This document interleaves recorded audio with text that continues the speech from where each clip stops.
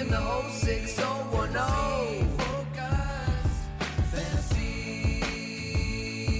Fantasy Focus. Welcome into Fantasy Focus Football. It is Tuesday, November 15th. Today's show is presented by Geico. Switch to Geico and see all the ways that you can save.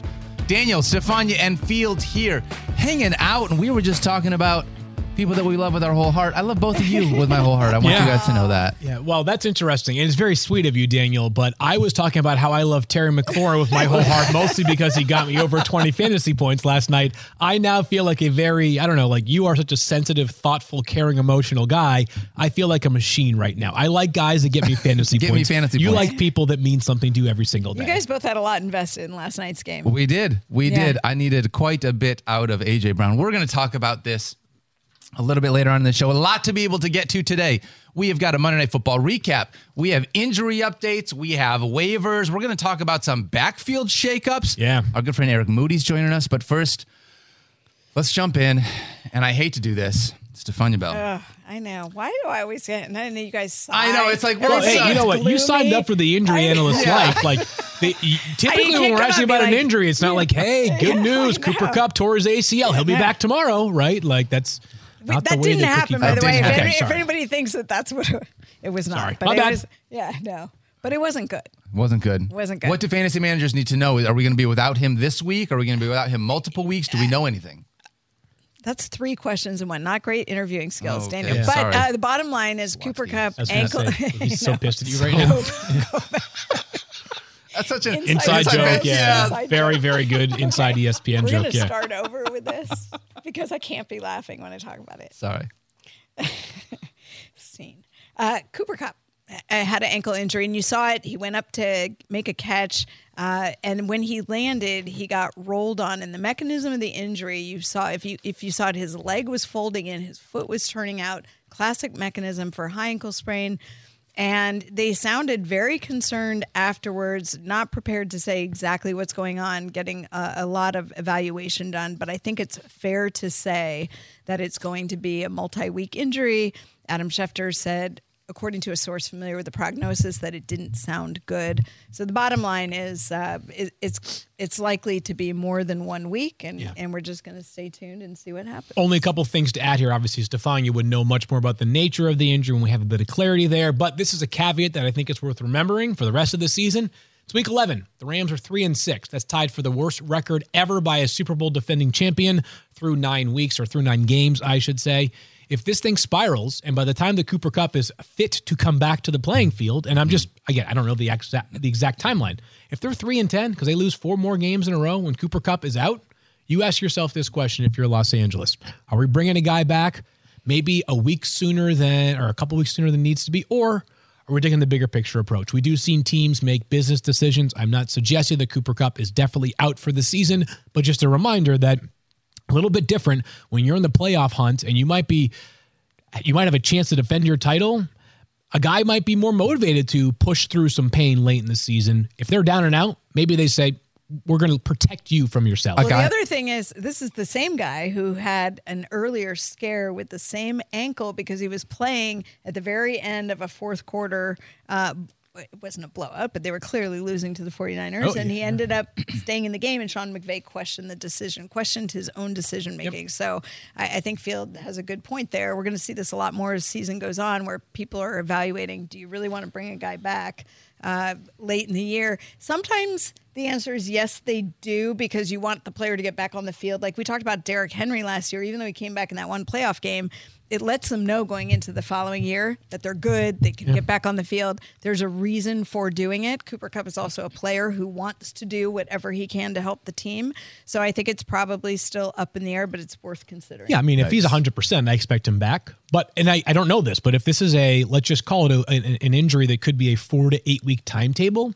Yeah, then and you're week running it 7, out of you're time like, anyway. what are we doing here, right? If week 7 he's 85%, but there's still some risk to him getting hurt, obviously you'd have to be smart. But this one stinks for a lot of reasons. Every player that gets injured is a big bummer in all the sports. Fantasy sports, obviously, we have a job, which is to analyze both, is there a player on that guy's team who can step up and replace his production? And if not, are there other answers that you can seek? And here's the reality with Cooper Kupp. No, because we're talking about the best player in fantasy football, the face of fantasy football since the start of last season. I know everybody knows the numbers, but just consider this. 25.9 fantasy points, 25.7 fantasy points per game last year for Cooper Kupp, nearly 2,000 receiving yards, led the NFL in receiving touchdowns, led the NFL in receptions last year. Prior to this past week when everything went wrong for the Rams because John Wolford started in place of an injured Matthew Stafford, he was pacing for even more catches than last season. Over 1,700 receiving yards, 13.25 touchdowns.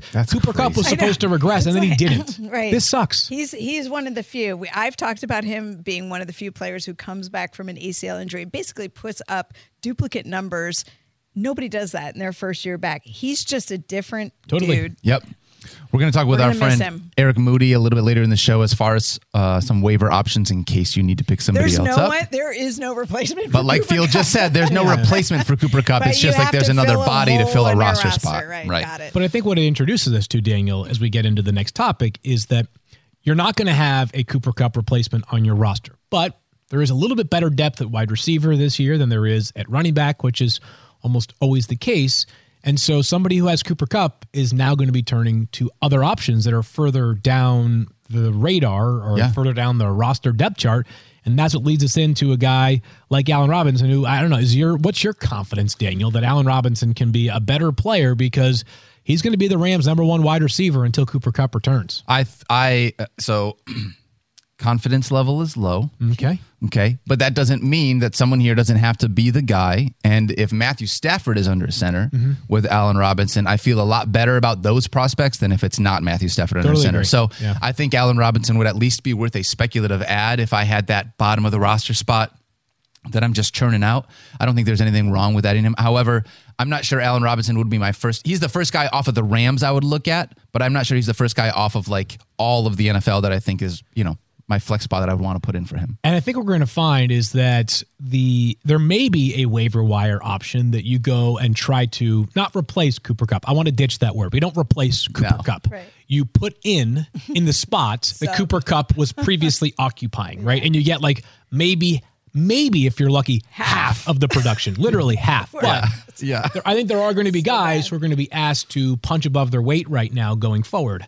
Robinson, you mentioned, Daniel, like the good news, if you're looking for good news for Allen Robinson, is that he's played over 90% of the snaps this year. So he's on the field a lot. Like if you look at other players, Van Jefferson, Ben Skoranek, they're definitely going to have to do more. We don't know how the Rams will deploy them until we actually see it. Allen Robinson is going to be on the field because he has been on the field. So first of all, like being on the field a lot is a good first step. He has been heavily targeted in the end zone this year and in the red zone because the Rams either are intent on justifying this signing or because he's a big-bodied receiver who can be useful on goal line fades for those who are if that's your cup of tea. If that's your thing. And like as far as evaluating him versus Van Jefferson versus Ben Skoranek, I get it. It's been a different year for Allen Robinson. He's no longer the player that he was at his apex, but still, Ben Skoranek. This is like, an undrafted kid at Notre Dame a year and a half ago who's like such a great role player for them. Van Jefferson coming off of an injury, speed demon. Like, I think if I had to trust one the most, it would be Allen Robinson, but it's still like a low-end wide receiver 3 for me. And maybe Tyler Higbee. I was just going to say that. Yeah. How have things changed over the last 3 weeks that if he got hurt 3 weeks ago, you would have said, well, obviously Tyler Higbee's the guy with the amount of volume that he was getting. That's just changed. I think that's going to go back to him a little bit. It did get better last week, too. Did get better. And I don't know if that's because of that the Kupp injury happened late as well, so it may not be only because of the Kupp injury. But I think it will boost it. There's a confidence there. You can also not start a Rams running back, by the way. That's okay. That's you don't need to do that. Yeah. If you were even, Let's talk about another tight end here. I know we were talking about Tyler Higbee and Zach Ertz, who coming into this, we actually still might be. He was tight end 3 on the season. I loved Zach Ertz coming into the season. He was great. one of my sleeper tight ends. I thought he was being underrated. Unbelievable. Clearly had developed a rapport with Kyler Murray. And, people were talking about Trey McBride, and I thought Zach Ertz was solid last year. He's going to hold on to this as long as he's not injured, and he's been really good to start the season. Unfortunately, left with a knee injury, his left knee. I watched it on replay. It's very subtle. It's hard to see, but he clearly went down. He had to be carted to the locker room eventually, even after he walked off the field. And now getting multiple opinions. It's not clear, but he's out indefinitely. So maybe now Trey McBride is the one who steps up. Yeah, I mean, Intriguing guy. When you Yeah. look at this, right? Trey McBride Talented. was a highly drafted, or a highly thought of draft pick, one of the first tight ends, or the first tight end off the board this year. I think he was the. Let's see if I can think of I don't anybody know. else. No first round tight ends. He was 55th sure it was overall, so him. I think he was Yeah. the first Yeah, one. so the number one tight end off the board, replacing what is tight end 3 in fantasy. No one is suggesting that he's going to jump right in and be a top 3 tight end. Yeah. But Field, do you think that this role within this offense could give Trey McBride some legitimate value, because he's tight end with how bad that position is? You could easily add somebody. I mean, Trey McBride is not rostered in a lot of leagues right now. You Yeah, could go so and a grab couple him. of reasons why I feel like you can is, first of all, yesterday Cliff Kingsbury said that Marquise Brown, not quite there yet. The latest he would be back is after the team's bye. And for a second, I was like, oh, are they going to bye this week? No, their bye doesn't come until like December 5th. So we're still talking about a month. Yep. That's Yeah. the latest. So he could be back in a month. Wait, but is it actually December 5th? I thought it was a joke. Is that the week? Is that when week that's 14 their bye is? week. Yeah. Their bye week is December 4th or 5th, whatever the Sunday is of that weekend. That's The following week, which is when Cliff said the latest he'll be back, but we're still talking about 4 weeks from now, right? my So we gosh. still have potentially a while. So there's no Hollywood Brown. Up until last week, we've talked about this stat a few times. They are one of the league leaders in terms of snaps played without a lead. So they're throwing the ball a lot. And McBride, just to add a little bit of context here, we think he was the first tight end drafted. Pretty sure he was. I can tell you he was the best tight end in college football last year. Yeah. He won the I was going to say the McBride Trophy. His name is Trey McBride. He won the Mackey Award, which is given every year to the top tight end in the country. He had 90 catches at Colorado State. I remember after the draft, we get asked, like, what was the most confusing pick? And my answer was Trey McBride, because they had just re-signed a really good player in Zach Ertz to a 3-year deal. For the first 10 weeks, I was like, yeah, it was surprising, right? Now they're going to need him. So that Yeah. pick obviously has a lot more value right now. They still have Max Williams, I think, too, who has, if you recall, had a Is terrible. Max back now, or is he on the He practice actually- squad? He came back and played. Okay. I know he played. He had a multi-ligament knee injury. That was Yeah. a big deal, because he actually looked really good last year too. And then he was out, came back briefly. I don't know if he's been gonna say, is relegated to the he- practice squad. He did play in a couple of games this year, but he's not a Trey McBride is clearly Yeah. the one who's going to take over that role. Max confirmed to still be there Okay. okay. There we go. I was on the practice squad. Yeah, Yeah, yeah, so still we're there. around. Yep. Yes. still Yeah. around. So still but I around. think He's played in 4 when you're games talking this about year. them drafting Trey McBride, there was a lot of uncertainty about what Max Williams could do.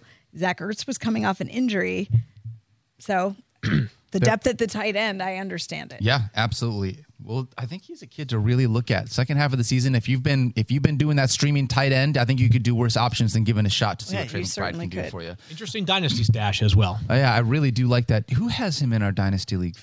Oh, I do. Oh, you do? Oh, okay. Sorry. All right. Wait, I literally have no Yeah. clue. Big deal. Yeah. Me either. Stefania, let's talk I have about. Kyle Pitts. Oh, you Yeah. want to trade? Yeah, I think I might get Right more now, targets maybe, this yeah. week. No.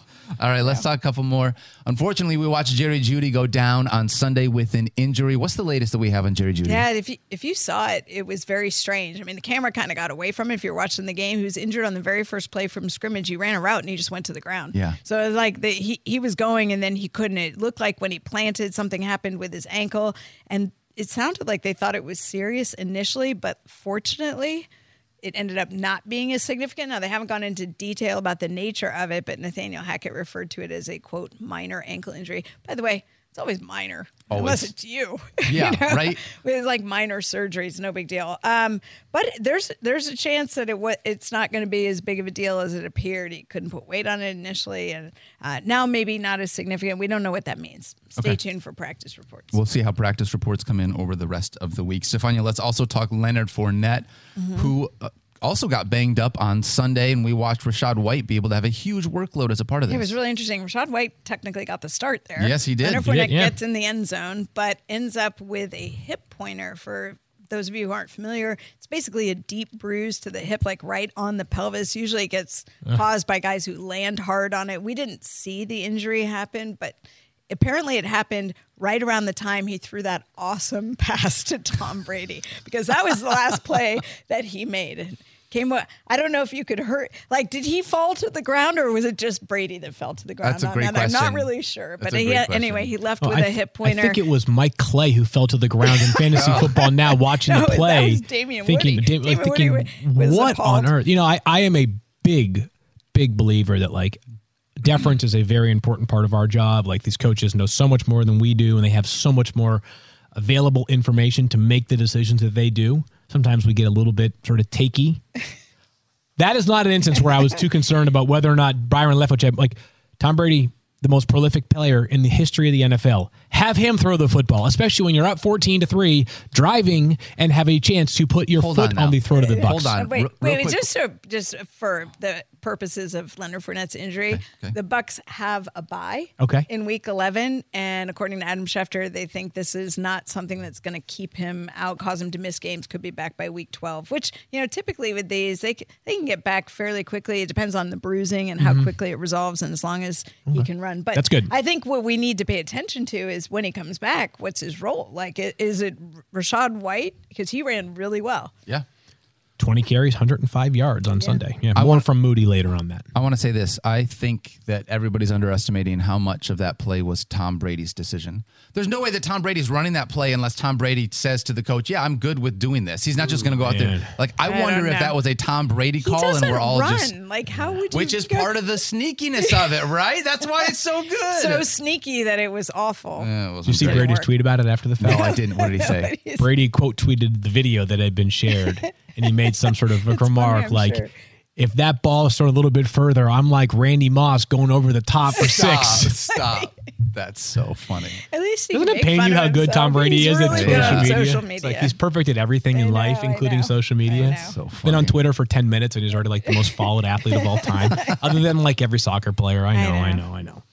All right, Anyway. Stefania, we got one more. Who's going to Do be we? under center for the Carolina Panthers this week? It's going to be Baker Mayfield with Sam Darnold backing him up because PJ Walker has a high ankle sprain, and they've already announced that he will not be playing. It will be Baker Mayfield, who, once again, Baker Mayfield, do not headbutt players with no helmet on. Stupid. So assuming he has no lingering effects from that, it'll be Baker Mayfield. As far as the fantasy purposes or the fantasy impacts are concerned, time now for our Monday Night Football recap. That's right. No, more seriously, like we did see it was a little better as we literally get into our Monday Night Football recap. Just for 10 seconds, it got a little bit better for DJ Moore with PJ Walker, but not. It's not like DJ Moore has become this player that is the player that we have grown accustomed to over the past 3 years. It's more just obviously like tough year for DJ Moore. He's in that weird space where you start him because you kind of have to, but you know that it's not Mike Williams, right? Where he's 25 points or 5 points. It's like mostly 5 points. Yeah. It's sort of like a discount version of Amari Cooper. Yeah. Right. You're going to have a couple duds with some solid games mixed in between. And I don't think the quarterback really makes a difference, which is sort of the point. All right, let's talk about this Monday Night Football game where the Commanders brought home a W, 33-21. This game was actually better than This game was awful. If you needed Jalen Hurts, this game was awful. Everything else about it was really fun. Apparently, Field and Stefania tell me all I was watching was just from the fact that not Jalen Hurts. I needed AJ Brown. I needed AJ Brown all night long. I was like, he came in. He was like, the game was terrible, huh? And we were like, what? I know. I was like, you're not Matthew. Wait, you're not Mike Clay. Mike Clay? Why are you talking about Eagles that? fans, yeah. I needed AJ Brown and Somebody AJ Brown. check on Mike Clay. Unfortunately, do a wellness check on Mike Clay. Only 1.7 fantasy points for AJ Brown, Stefania, but that's in part because he got banged up in the middle of this one. Yeah, and if you were watching when he ran that route, he didn't finish it. It was like when he made the break. Yeah. Something happened and he kind of pulled up and he just went to the edge, and then you saw him kind of hopping towards the sideline later. He ended up coming back in the game after being on the sideline for a bit, so he was able to finish it out. We'll stay tuned and see whatever they talk about this week for him, but I wouldn't be surprised to see him end up listed on the injury report with something, because he wasn't right the rest of the game. He stayed in and played, but he really was kind of a shell of what we normally see from A.J. Brown. It looked like a hamstring injury when it first happened because he kind of like pulled up right into the sidelines. There was an ankle, obviously. They've had a couple of season-ending injuries, but within the week, like during the week, the Eagles have been remarkably healthy as far as like guys that are on the 53-man roster being available week of. So a bummer for A.J. Brown. We'll monitor it. If something happens for A.J. Brown and he's unavailable next week, I just think that it means you have more confidence in Devontae Smith, who did last night have 6 catches for 39 yards, and a touchdown. And if you're sitting there thinking to yourself, no, he had 53 yards because I checked the box score late in the game, Very last play of the game, yes, Devontae Smith was the player who last touched the ball for the Eagles on their Hail Mary attempt to try to lateral their way to a touchdown. As a result of that, Devontae Smith lost 14 receiving yards and a fumble, meaning minus 3.4 fantasy points. Ugh. You know, I was talking about this with Keith before the show, is that we probably pay a bit too much attention to these moments because they're the last moment of the week. Right. The reality is there's hundreds of plays where like a guy tiptoes, like he looks like he has a 30-yard gain, but then it's called back because he actually stepped out 7 yards down the field and is, robbed of 23 yards, or a guy gets tackled at the 1-inch line or whatever all it of is. the Bills and Vikings games after Gabe Davis shouldn't have happened. All of those stats. The Gabe Davis play and everything else, totally right, Daniel. So we're going to magnify it a bit more than we probably should. But I am sorry for those of you out there that had that game won and then you lost your matchup because Devontae Smith minus 3.4 points on the very last play. I was playing Adam Schefter in the War Room League, and he had Devontae Smith. I know. So I was watching that very carefully because he actually did. Once Devontae Smith's getting more involved, I'm like, uh-oh. Yeah, you don't want that comeback, right? That's tough. Jalen Hurts still did Jalen Hurts type things. Aaron Dolan, I want to say this. Aaron Dolan gave out under 41 rushing yards for Jalen Hurts last night on tailgate because it's been 5 out of 6. And Jalen Hurts, again, under 40 rushing yards. He's been using his legs to get in the end zone, but he hasn't been rushing for a ton of rushing yards. But here's the beautiful part, Daniel. Doesn't need to. Once again, he has what I think by those who are evaluating the game from a real football standpoint would say, okay, nothing special. 21.5 fantasy points. It was awesome. Yeah. Like Tom Brady had what maybe his best game of the year on Sunday and got you like 17 fantasy points. Yep. Right. And I'm not trying to be personal, right? But just an example that running quarterbacks add so much value that it's just absolutely indescribable, the upside they present when they are functional passers. And obviously Jalen Hurts is a gifted passer with really good players around him. So not a great game, but there's nothing to complain about. Jalen Hurts plays, you are going to feel really good about him with a chance at being quarterback one in games in which Justin Fields is not available. You also feel really good about Dallas Goedert in spite of the fumble that happened on this one. Like Dallas Goedert is great. Yeah, and that was just a weird. He doesn't normally fumble. Nope. You're not worried about that. Yeah, a little bit of declining value though from Miles Sanders of late, and there's one thing that matters. He hasn't caught a pass his past 3 games. Yeah. But that part's weird. Like he's been the clear back. Touchdowns are going to be difficult to come by because they do have other backs and because they have Jalen Hurts as a runner. But he has given you some in the touchdown department. But back-to-back games with 0 catches for Miles Sanders. So don't know if there's a reason to that. But and again, it's not like there have been a bunch of standout running backs outside of the top 10 or so. But Miles Sanders is a tricky player of late. Kind of needs a touchdown to pay off right now.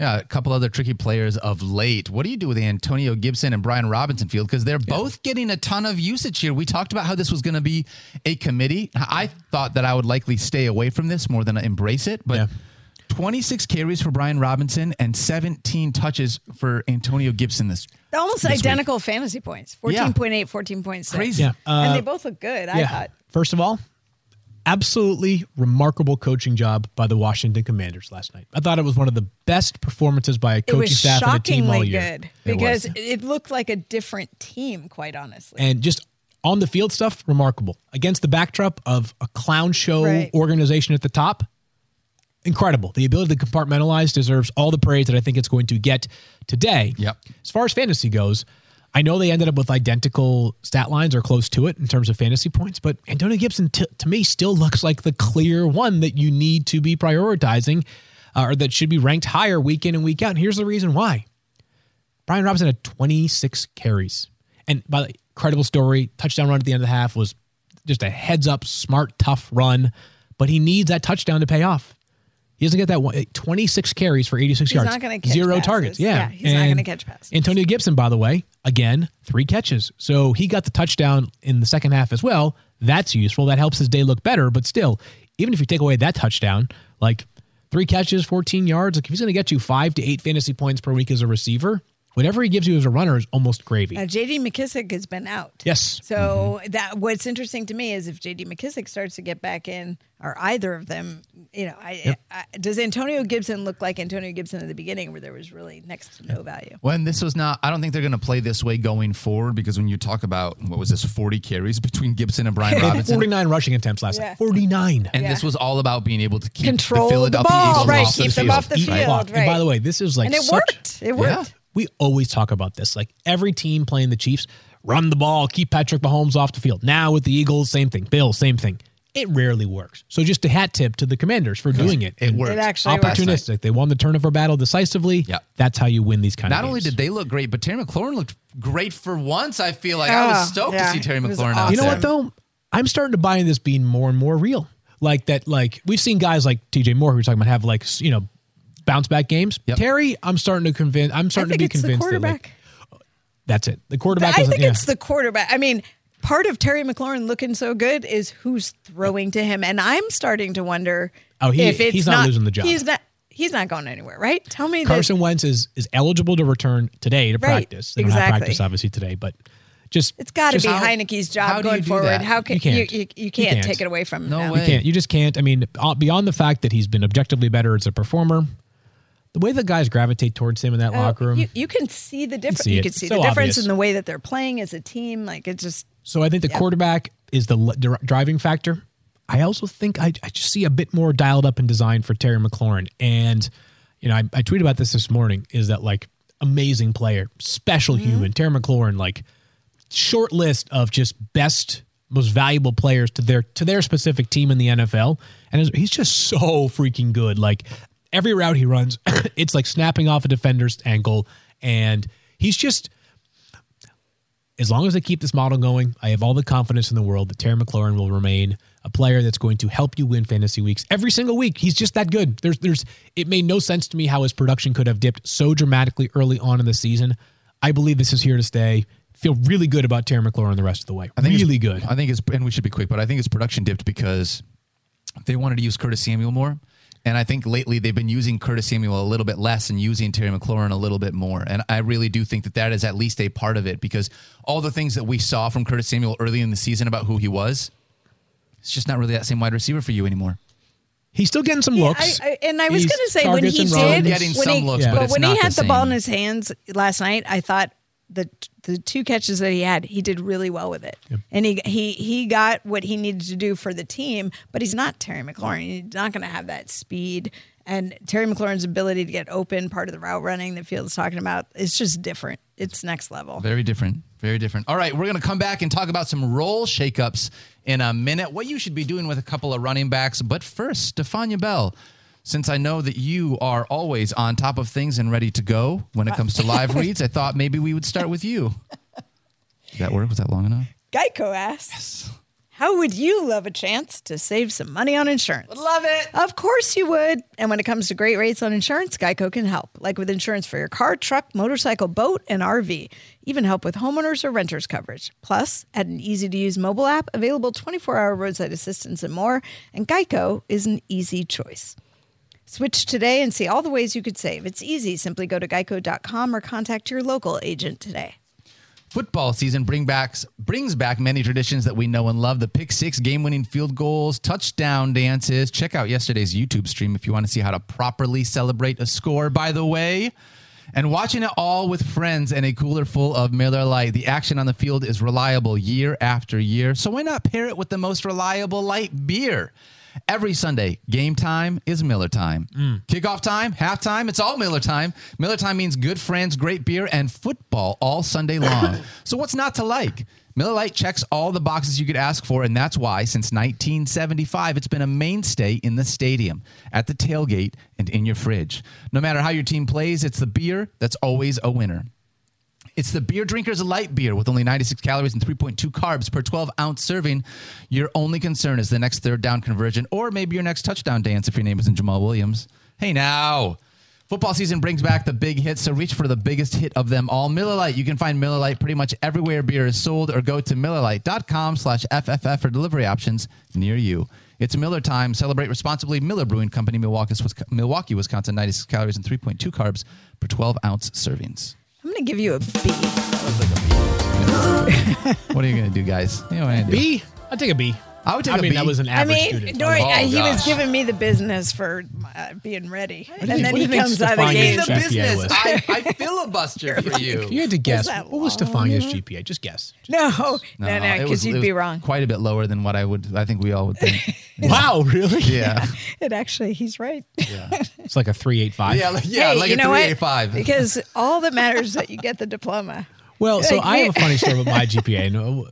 So I went to Wesleyan, right around the corner from here. Probably a school that like I maybe like slid through the cracks a little bit during the admissions process. But Whatever. my GPA, I was a TA on a couple of different in a couple of different classes but it was one of those. I had a professor, guy named Steven Stemler, wonderful human, great guy, my favorite professor at Wesleyan, who was great to me and loved sports. We had a lot in common beyond what we were talking about in the classroom. He asked me to be a TA on a couple of occasions, and I think as a TA, like basically the grade was either A or F. Like you either did a sufficient job or you didn't.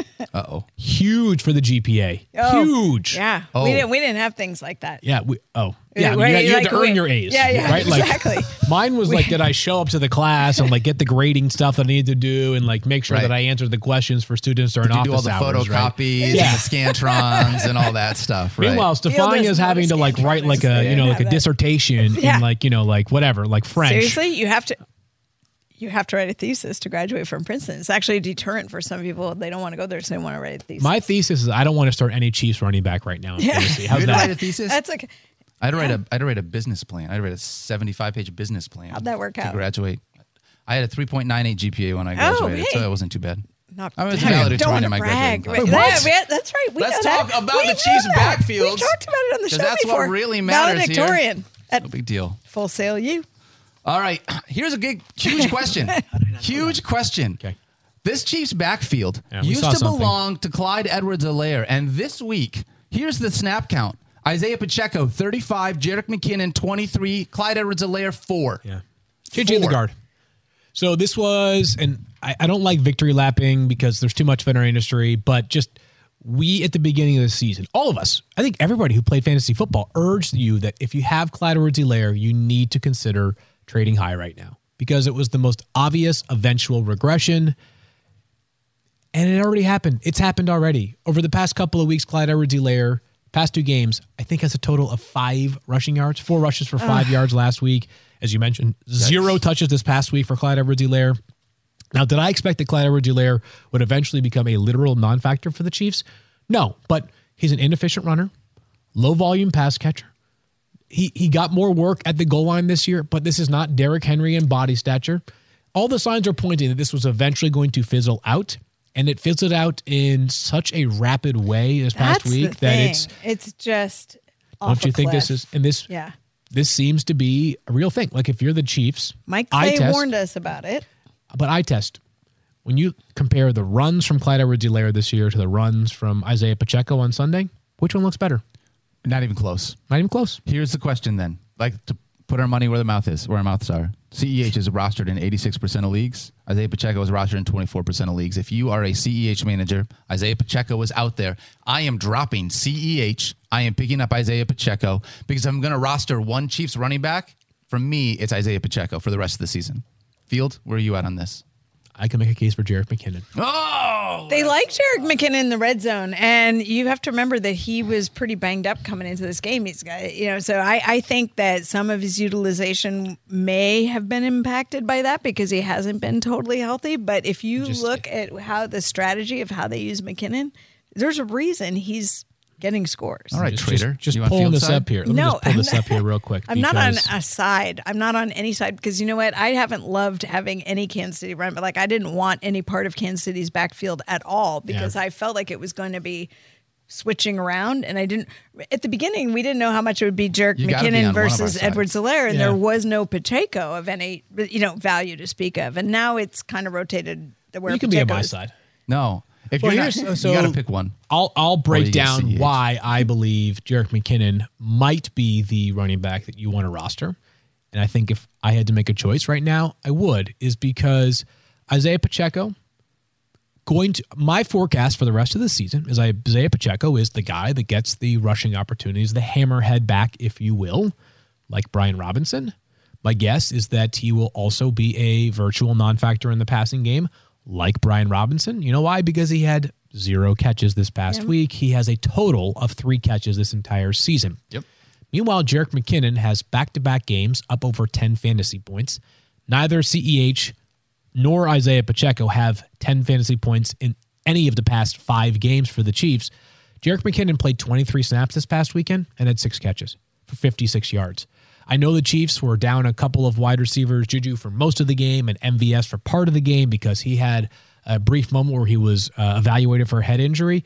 Maybe that impacted things a little bit, but he's going to be the guy on the field when the Chiefs go up tempo, when they're on third down, passing situations. He's an outstanding pass protection running back as well.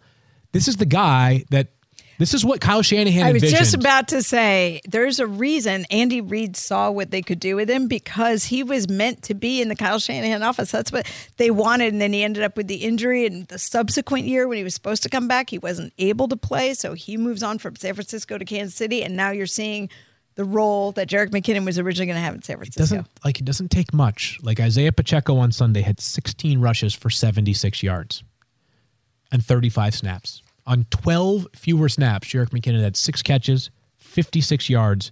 That's 12.6 fantasy points. So 5 more than Isaiah Pacheco. Now, is he going to get 6 catches on 22 snaps every week? Probably not.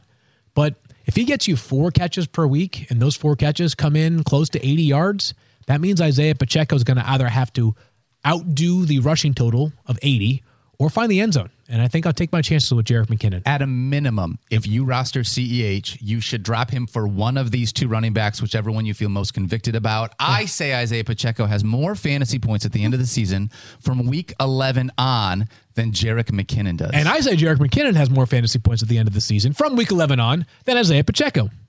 Put it on the board! Put it on the board. By the way, yes, I agree that like if you're hunting for a back, you should go consider one of those 2 over CEH. But just in general, like if you need to replace Cooper Kupp or like CEH is a droppable player right now. Oh, very droppable. Just a bummer. Yep. It's a bummer. Yep.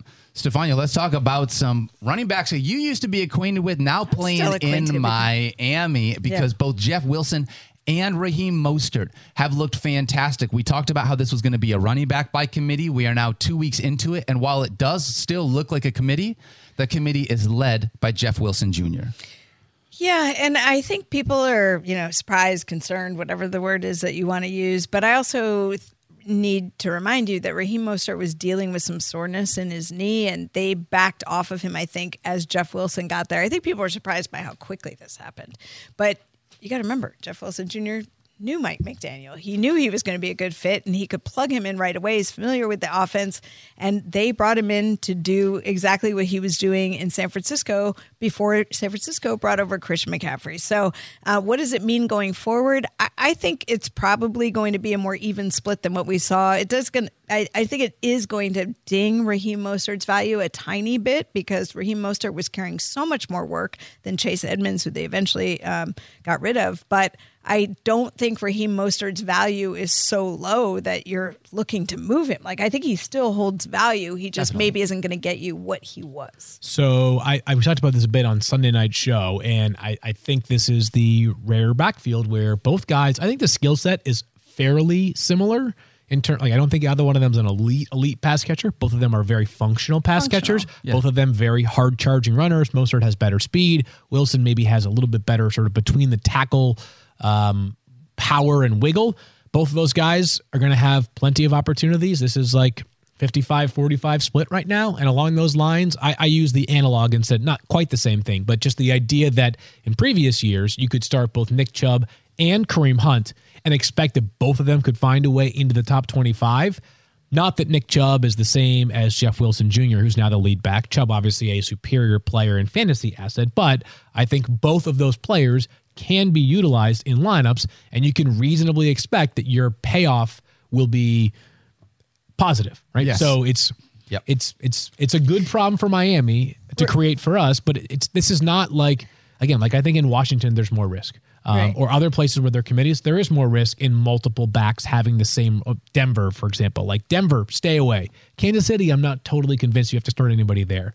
Miami, I think both of them are justifiable top 25 plays, especially with bye weeks. Any week, like the upside with Raheem Mostert, he has such incredible breakaway speed. The upside is one play that he gets out to the perimeter and runs, and all of a sudden you have double-digit fantasy points from him. I agree with your assessment. Jeff Wilson more between the tackles runner. You're going to get more volume from him, but Raheem Mostert, always a threat to make a big play. We've seen that he's recovered his speed 100% and then some from the injury that he had before this year. Quick reminder about these Dolphins. They are on a bye this week. Then they get Houston, San Francisco, and the Chargers. And the San Francisco is going to be fun. Man, that game's going to be fun because it's going to be them like run the McDaniel match Bowl, of baby. Shanahan and McDaniel. It's going to That'll be be fun. Speaking of the San Francisco 49ers, Stefania, let's talk about CMC and Elijah Mitchell here I'm real happy quick. to do that. Is Christian McCaffrey in a running back by committee now with Elijah Mitchell? Who cares? Because the thing is, We do. You don't. We do. know. 49ers fans do not. Those of us who play fantasy football very much do. Well, you do, but so let me ask you this: are you going to bench Christian McCaffrey because you think now he's in a time split? And here's the other thing: I think it's going to be week to week. I think what we saw this. And Kyle Shanahan even said this was the plan for Elijah Mitchell this week. They wanted to get him about half the touches, okay? Part of that, I think, was to get him in a groove coming off the MCL injury. We saw two things. We saw that he is totally recovered from that. He looked fantastic running. And maybe to get a feel for what he could do being on the field. And obviously, Christian McCaffrey had a huge workload the week before, and maybe they thought the Chargers aren't going to expect that they're going to see as much of Elijah Mitchell.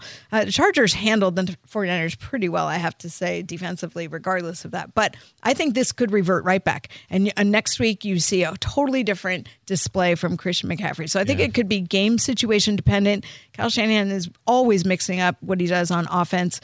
If I were going with consistency and value, the number one is going to be Christian McCaffrey for me. Yeah, for sure on that part. And I think that Elijah Mitchell, maybe we thought he would be a non-factor for fantasy. He might have some especially non-PPR value as like a deeper league flex. And here we go. Mike Clay with the numbers specifically. Elijah Mitchell outcarried Christian McCaffrey 18-14 last night, though game script was a factor in a game in which the 49ers ran it 32 times. CMC handled 11 of the first 16 carries. Mitchell handled 13 of the final 16 carries. I would note, this game was never out of hand, right? It's not like this was a game where Elijah Mitchell mopped up because they were up 20 points in the fourth quarter. It was close throughout. As a matter of fact, San Francisco had to dig themselves out of an early hole, I should say. So I think Mitchell is an incredibly valuable insurance policy. Hard to know that he for sure has standalone value. He only played 35% of the snaps, so I think he's probably a reach to have standalone value in PPR leagues. I think what it means for Christian McCaffrey is that, the likelihood of him getting so scorched earth hot that he carries your team either to the playoffs or carries your team through the playoffs, like we have seen him in the past, has gone down a little bit, right? I still have him as RB6 this week, but remember, we're talking about a player who, for 2 years, the easiest part of our rankings was Christian McCaffrey, RB1. And we also know that the Panthers overutilized him, in my opinion, because he was on the field too much, touching the ball too much. And if the 49ers have been anything, it's snake bitten by injuries, especially at the running back position. So if they're going to be smart, they're going to balance the workload. And then what that does for fantasy purposes, I understand people are like, hey, we want more McCaffrey because anytime he touches the ball, he's a threat. He'll be that bigger pass catcher of the running backs. Yeah. But I do think it's going to depend on where they are, what the game script is. And, the 49ers made a move to get Christian McCaffrey so they could play deep into the postseason. I think that they're going to want to protect him to some degree. Everything you're saying, completely accurate. This is me, the selfish fantasy football guy, that is saying, from a pure fantasy football standpoint, the likelihood of him every single week handling 20 to 25 opportunities and maybe scoring 20 to 25 or even 30 fantasy points is slightly lower given the involvement of Elijah I hear Mitchell. you, but I guess my question is, that doesn't change anything for anybody who has him on their roster. I'm just saying right? that is that Right, lower expectations. RB1 to RB5 or 6, right? Yeah. That may be where it is. So, And just and if running you backs, thought that Christian McCaffrey bad. could carry you from December 1st until the end of the regulars, the fantasy but you playoffs. can't action anything off that, right? No, I'm merely setting people up for this. I did not expect Elijah Mitchell to play as much as he did, and I thought it was notable, and I would say that my own forecast for Christian McCaffrey has been slightly altered as a result of it. Fair. But I'm not going to do anything. I'm still starting him every single week. It's just, Right. I have him in a league. And I was like, all right, well, like that could be the engine of my fantasy playoff charge. And maybe it's a slightly less likely thing to happen. A little 4-cylinder rather than a big old V8. Just as like What do you have on your bike? It's a 1200. Yeah. Yeah. 1200? Yeah. So I don't it's know like- what that means. I but don't know. I take your word on it. It's our third running back. That's all right. Let's talk Okay. week 11 in or out. Okay. By the way, I get my the bike room. insurance through Geico. Shout out to them. We will talk about a couple of wide receivers here. Wide receivers on bye. Unfortunately, it hurts my heart. Oof. Tyreek Hill and Jalen Waddle. Love both of them. That stinks. Tyler Lockett and DK Metcalf. That's tough. Yep. So 7 good wide receivers. Mike Evans and Chris Godwin. That one really hurts. Yeah. And Christian Kirk. Christian Kirk 7 is really good tough. wide That's receivers a out. lot of good wide receivers out. So let's look at a couple of guys we may be in or out on this week. We're going to start in Kansas City, where Kadarius Toney takes on the L.A. Rams. Chargers. Sorry. He takes on the Chargers Yep. this week. Sunday night football. Chargers and Sunday Chiefs. night Yep. football. And when you look at this, Stefania, Juju Smith-Schuster left this game early with a concussion. Right? So, of course, we're not going to know much about his status till it gets to be later in the week. So we're going to look at Kadarius Toney and Marquez Valdes-Scantling and these guys. But I think I'm in with what I saw from Kadarius Toney. He looked explosive, and Patrick Mahomes should want to find ways to put the ball in this kid's hands. If he's not on my roster and he's available on waivers, which we may talk about in a minute with Eric Moody, I'm going out and grabbing him. I'm in on Kadarius Toney this week. He had 6 opportunities this past week. Did Kadarius Toney in a very limited role. Played, I think, less than half the snaps again for the Chiefs. So the argument is that, A, he's incredible with the football in his hands, plays with Patrick Mahomes, and you would think that every week that we get further into the season, his role would grow, right? I mean, he's still learning the playbook and the nuances. The out argument would be, and if you see his projection this week, it is low via Mike Clay. It's that, again, he still played less than 50% of the snaps. If Juju Smith-Schuster is available, who knows what his role looks like. But following the Juju injury, it wasn't like Kadarius Toney all of a sudden became a full-time player. We had Mecole Hardman out. Yep. So we don't know that with an abdominal injury. We don't know if he comes back. We don't know Juju's status. So to your point, I'm not automatically assuming Kadarius Toney is going to be dominant. And actually what happened was Justin Watson played the Juju role the rest of the way. Justin Watson had 3 routes run before Juju's injury. He actually led the team with 17 after Juju's injury. Toney only ran 9 routes after Juju got hurt. So it's not like Kadarius Toney became the Juju replacement in terms of role, but he's way too talented, way too tantalizing, and his quarterback is good enough. He's pretty good, I think. That heard of him. Absolutely must be added in all leagues. And if that role continues to grow, this could be... To me, he feels like the big play threat. Yeah, right? well, he could be... To me, he's like... super discount version of Deebo Samuel late last season. Yes. Where every time he touches the ball, you're like, something crazy could happen. But every single time. We just have no proof of volume on Kadarius Toney because he's been he was not able to stay on the field for the Giants. There were issues there, and he did scare you when he single hopped it into the end zone because it looked to me like, oh my God, what did he pull? Another hamstring injury. He was just trying to stay in bounds and show off. It's all tantalizing upside in a superstar quarterback with Kadarius Toney. Unlike Paris Campbell, where it's not about tantalizing upside in a superstar quarterback. Like, this is a guy.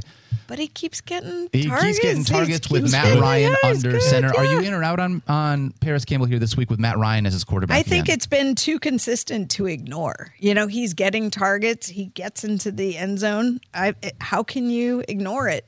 And Matt Ryan looks rejuvenated. I mean, coming back from the injury, you know, rushing for 39 yards even or something like that. I think Matt Ryan, if he stays under center, I am encouraged by Paris Campbell. over 18.5 fantasy points in each of his last 3 games with Matt Ryan under center. That's pretty good for Paris Campbell. The new rejuvenated Colts. What about Rondell Moore? Jeff Saturday. This one's easy. Colts. Yeah. Rondell Moore, easy one. 31 targets over his past 3 games. That's 10.3 per game. That's high. Unbelievable with the ball in his hands. This one is way too simple. Pretty much, I mean, a huge part of their offense is stuff at or near the line of scrimmage. Rondell Moore, electric, slippery, 100% needs to be considered in lineups every single week. I have him as top 20 play this week, even against the 49ers in Estadio Azteca in Mexico City. Azteca. And we talked about no with Zach Ertz right now, so who knows how that potentially is going to change things. Yeah, as well. and Hollywood Brown, again, when he returns, will recalibrate expectations for those 3 wide receivers. But until then, And absolutely it's in a on the Rondell tough Moore injury train. for Hollywood Brown to come back from. So Yeah, there was fear he might miss the whole year, right? Yeah, So- and nothing automatic there. I like Rondell Moore a lot. All right, because our producers love to be able to do this to me, we're going to talk about one more wide receiver, and they're taking on the Detroit Lions. It's Darius Slayton. Are you in Taking or on the out? Lions? See, this is the thing. Is it just because they have the Lions that they're in? Darius Slayton, though, 11.5 fantasy points in 3 straight games. The Lions, they've been able to be be taken advantage of deep. Now, Jeff Okudah has looked a little bit better lately. He's gone through some ups and downs, but I think I'm actually out on Darius Slayton. Yeah. He is a lower end flex play for me, just with the way that I love Daniel Jones, but I love him because of the way he utilizes his legs, not because I think that Darius Slayton's going to have 100 yards and a touchdown. And now that I said it, spoken into existence for this he week. probably will against Lions, but Let me just get this. I thought I had it memorized, and I don't. The number of catches that we're talking about for Darius Slayton, 353. yeah, So I guess it depends. He's a big play threat because he's very fast. But I think we can chase a Paris Campbell and others where right. you can. Other I places think where the I'd be more only excited. consistent player for them is Saquon Barkley, and beyond that, it's roll the dice. Whoa, hold on, Stefania. That's a huge limb. Please step back towards safety. I said consistent. Oh, okay, all right. Consistent. All right, Hey, you tell. Is there a consistent receiver that you No. trust on the Giants? No, absolutely Okay. not. So you don't disagree all with of them me. are consistent. They're all consistently bad. So the answer is yes, I guess. All right, now time for Little Caesars Preview, which is brought to you by Little Caesars. It's game day with Little Caesars, the official pizza sponsor of the NFL. Pizza. Pizza. Thursday Night Football, we have Dave Presley's Titans going to Kyle Soppy's Packers. Titans are 6-1 in their past 7 games. What I have my eye on, can Aaron Rodgers do it again? Because this Titans secondary can be had. Rodgers coming off of his best game of the season, of course, with 3 touchdown passes to Christian Watson alone. Titans secondary, inexperienced, dealt with some injuries. This Packers offense kind of feeling itself a little bit, playing on a short week, of course. At home, though, Aaron Rodgers, outside my top 10 for quarterbacks, but an interesting consideration. On Sunday Night Football, we have the Chiefs and the Chargers, we just mentioned, and here's what I have my eyes on. Will this be the fully loaded Los Angeles Chargers? Keenan Allen and Mike Williams, both expected to return to practice this week. If I've learned one thing with the Chargers, is to not count on anything until the game has actually begun. So we'll see whether practice participation means game participation for both or either Keenan Allen and Mike Williams. That game becomes a lot more balanced if those two players are available. And then Monday Night Football, we just told you it's in Mexico City. Stefania's 49ers are playing the Arizona Cardinals. And I just, we had the conversation a moment ago about Christian McCaffrey and this backfield. Is it going to be a day where Christian McCaffrey once again cedes 18 rushes to Elijah Mitchell? Or is it going to be a day in which Christian McCaffrey goes off like he did 2 games ago when he had a passing, rushing, and receiving touchdown? That backfield in San Francisco, certainly one to keep an eye on. Before we come back with Eric Moody, I have a question for you guys. Yeah. Are you wasting money on subscriptions? I don't know. How do I know? Well, 80% of people have subscriptions they forget about. Maybe it's free. Maybe it's like your unused Amazon Prime account, a Hulu account that never gets streamed. There's this great app that helps me keep track of all my expenses. And because of it, I no longer waste money on subscriptions I don't even use. You might have heard of it. It's called Rocket Money, formerly known as Truebill. The app shows all of your subscriptions in one place and then cancels for you whatever you don't still want. Rocket Money can even find subscriptions you didn't know you were paying for. You may even find out you've been double charged for a subscription. To cancel a subscription, all you have to do is press cancel, and Rocket Money takes care of the rest. Get rid of useless subscriptions with Rocket Money now. Go to rocketmoney.com/FFF. Seriously, it could save you hundreds per year. That's rocketmoney.com/FFF. Cancel your unnecessary subscriptions at rocketmoney.com/FFF. It is the best time of the year. Football season is in full swing. Basketball and hockey have returned, and literally nothing beats seeing your favorite team live. So make up for lost time and go out and enjoy a game. Vivid Seats, the official ticketing partner of ESPN, is offering you $10 off your first $100 ticket purchase with code FFF. That's right, code FFF. For $10 off your first $100 ticket purchase. Download the app or visit vividseats.com today. Vivid Seats. Life happens live. All right, and we are back with our good friend Eric Moody. Eric, it is so great to see you today. Hey, what were you listening to before you came on the show? I know you're a big music guy. I always want to know where you're at from a music perspective. Yeah, for some reason, Doc, this morning I was kind of in the mood to listening to some music like from the 80s. So I was actually listening to Berlin this morning while I was doing some things. All right, a little Take My Breath Away. That's the only song by Berlin that I know. I just want to say really quickly, I was a little taken aback by the fact that if there was one song that the entire country of Germany happened to know from America, it was John Denver. I was a little surprised by that. If I could have picked one, I think it probably would have been a Tom Petty song. But, love being able to see music get shared wherever there is music and football. So we're stoked about that. Let's talk about Week 11 waivers here. We got a handful of quarterbacks on bye this week. Tua Tagovailoa, Geno Smith, Tom Brady, and Trevor Lawrence all on bye this week. So if there was one quarterback that you were going to target off of the waiver wire, which direction you going? Well, the first name that comes to mind is Jimmy Garoppolo. Got to go with Jimmy G here. You look at Garoppolo. Like, he scored 16 or more fantasy points in every single game this season. If we were to dive deeper, he's got multiple touchdown passes or a rushing touchdown in 6 out of 8 games this season. He's in a Kyle Shanahan-led offense, great offensive mind. You were talking earlier with Fields and Stefania about Christian McCaffrey. He's got him to throw to, Brandon Ayuk, Deebo Samuel, and George Kittle. And due to the 49ers' heavy reliance on the running game, he does give fantasy managers a high floor, but because they lean so much on the running game, he doesn't have he has a low ceiling, I would say. Sure. But still, you look at this matchup. So Week 11, going up against the Cardinals. This is a team that's allowing nearly 20 fantasy points per game to quarterback. So I do like Garoppolo this week. Yeah, absolutely. And you love the matchup from that standpoint. Hopefully CMC gets involved on the ground, breaks a couple big ones. We watch Brandon Ayuk be really involved in that passing game. We got to find a way to get Deebo Samuel more involved with Jimmy Garoppolo, though, Eric. Like, that's just got to happen for us, right? We need that as fantasy managers. Yes. If you cannot get Jimmy Garoppolo, or if he's not out there, is there another quarterback that you want to target? Just, I need someone off the streaming radar.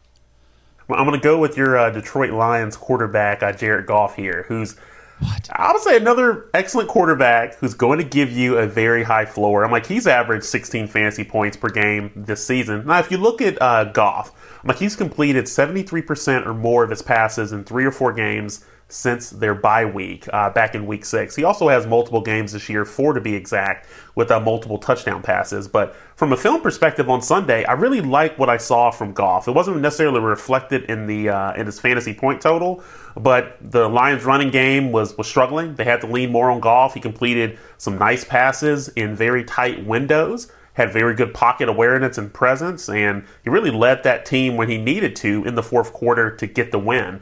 And so I would say you look at Jared Goff going up against the Giants defense in Week 11. This is a defense that's allowed 16 fantasy points per game, exactly what Goff is averaging. So if you need a player with the high floor, look no further than the Detroit Lions' very own, and your team, Jared Goff. See, Eric, Lions, this is where I like having you on the show so much more, because everyone else here in the show, they make fun of me because of the Lions matchup, but you embrace it. This is why we love having you on Tuesdays. Also, he just needs to throw the ball to Amon-Ra St. Brown like every single time. 40% target share, and Jared Goff will be good from that standpoint. All right, let's talk about some running backs here. On bye this week, we've got Ken Walker III, Travis Etienne, Leonard Fournette, and the Miami Dolphins. So that's Jeff Wilson Jr. and Raheem Mostert. If you were going to grab someone off of waivers, I noticed the name you're going to throw out here is actually on bye as well. But tell me why you like Rachaad White this week. Yeah, I feel like I'm a kid in a candy store with my excitement for Rachaad White. Even though, to your point, Dop, they are on a bye this week, for Tampa Bay. So let's talk about what happened. So he had White. He started over Leonard Fournette against the Seahawks on Sunday in Germany. Fournette left the game, had the hip injury, so you had White. He had the backfield all to himself. He played 20 out of a possible 25 snaps. Finished the game with 105 rushing yards on 22 attempts. So he made history. He was the first Buccaneers rookie since Bobby Rainey in 2013 to have 100 rushing yards in a game. Furthermore, he was exceptional with yards after contact. I know everyone's like goo-gooing and guying over the stiff arm, which it was impressive, but he had 48 yards after contact. That's the most by a Buccaneers rusher this season. And so I know our very own Adam Schefter reported that Fournette will return after their bye week. So here's how I'm approaching Week 12. They play the Browns that week. So if Fournette is available and active, I believe White is going to lead this committee in Tampa Bay. And I'm viewing him as a low-end RB2 flex with upside. But if we're in the scenario where Fournette is ruled out, I'm looking at White as a potential RB1. And so if your team is well-positioned for the playoffs, I would prioritize Rachaad White this week. I think he could be a difference maker for many fantasy football teams out there. Wow. All right. Love that. And obviously got a ton of usage. Everything that you said. You love to be able to see him be able to get involved. And one of the things that we were worried about is Tom Brady and rookie running backs, right? We've talked about how there's this narrative around it. Love to see what he did last week. If you are not looking for someone for the future, maybe you need someone to help you out this week, or maybe Rachaad White's just not available. Is there another running back off the waiver wire that you like here in Week 11? Yes, I do. Isaiah Pacheco. So I know I wrote about him in the waiver wire column a couple of weeks ago to kind of stash. He continues to get usage. Played 55% of the snaps against the Jaguars on Sunday. He ended up finishing with 82 rushing yards on 16 attempts. And so you kind of hate to see it, but Clyde Edwards-Helaire is droppable, I would say, like at this point. Because you look at Jarrett McKinnon. I was thinking about the name, picturing his face. I'm like, he ended up playing a high percentage of the third down snaps for Kansas City. And so he's kind of filling that role. And so you're looking at Edwards-Helaire as the odd man out, so to speak. But looking at Mike Clay's strength of schedule matrix, the Chiefs have a very favorable schedule for the rest of the season. So if you're a fantasy manager, and you need a running back, you should be salivating because that schedule is very, very favorable. So Week 11, Pacheco, I would start him as a flex option with upside against the Chargers defense. They're allowing 27.4 fantasy points per game to opposing running backs. Heck yeah. We'll see how that works out. Phil and I have a board bet for Pacheco against Isaiah Pacheco and Jerick McKinnon. So we'll see how that works out. Be excited about that one. All right, let's talk wide receivers here really quickly. Wide receivers on bye this week. Tyreek Hill, Jalen Waddle, Tyler Lockett, DK Metcalf, Mike Evans, Chris Godwin, and Christian Kirk. Field said it earlier. 7 starting wide receivers on bye this week. So if you're going to go out and you're going to grab one person that maybe you could use here in Week 11, who do you like, Eric Moody? So you're going to give me one person I need to pick up. Just one. That's it? Just only one guy. Just right now. One guy. You get one. So if it's one guy, you got to go with Christian Watson. From what we saw, with the Packers. It was great to see, especially considering how his season started. So no Romeo Doubs. He's out with a high ankle sprain probably the next 4 to 6 weeks. But you look at Watson, 32.7 fantasy points on Sunday. Became just a 6th rookie in the past 20 seasons with 100 receiving yards and 3 receiving touchdowns in the game. So he made history. Had a season-high 8 targets, played 84% of the snaps. He even had an average depth of target of 20.5 yards. And really the stage is set, Doc, for looking at Watson to become a fantasy superstar really for the rest of the season, in my opinion. Great flex option in Week 11, going up against the Titans defense that's giving up the second most passing yards per game.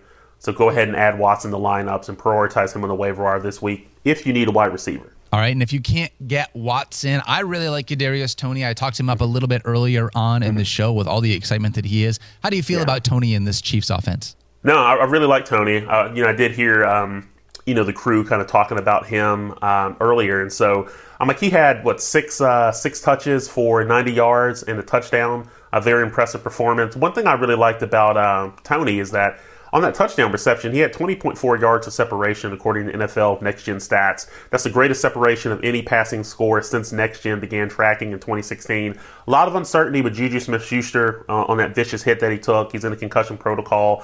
But I know Stefania kind of mentioned this when everyone was talking with Field and yourself. And so the wide receiver position in Kansas City is, I guess, heavily rotated. But I look at it this way. You're not going to trade for Kadarius Toney if you're not going to have him actively involved. And I think week in and week out, his involvement is going to continue to grow. And I'm viewing him as a flex option with upside against the Chargers this week.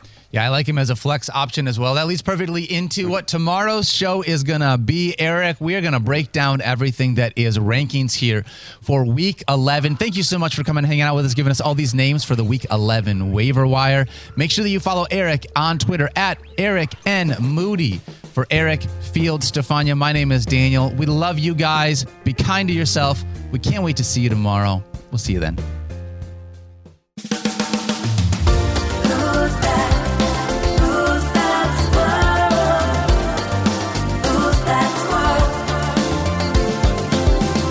It's no secret, not a mystery. The one that we depend on for all our podcast needs. Graduate, Full Sail U, Alliance fan through and through. With the hippest beard, I'm telling you.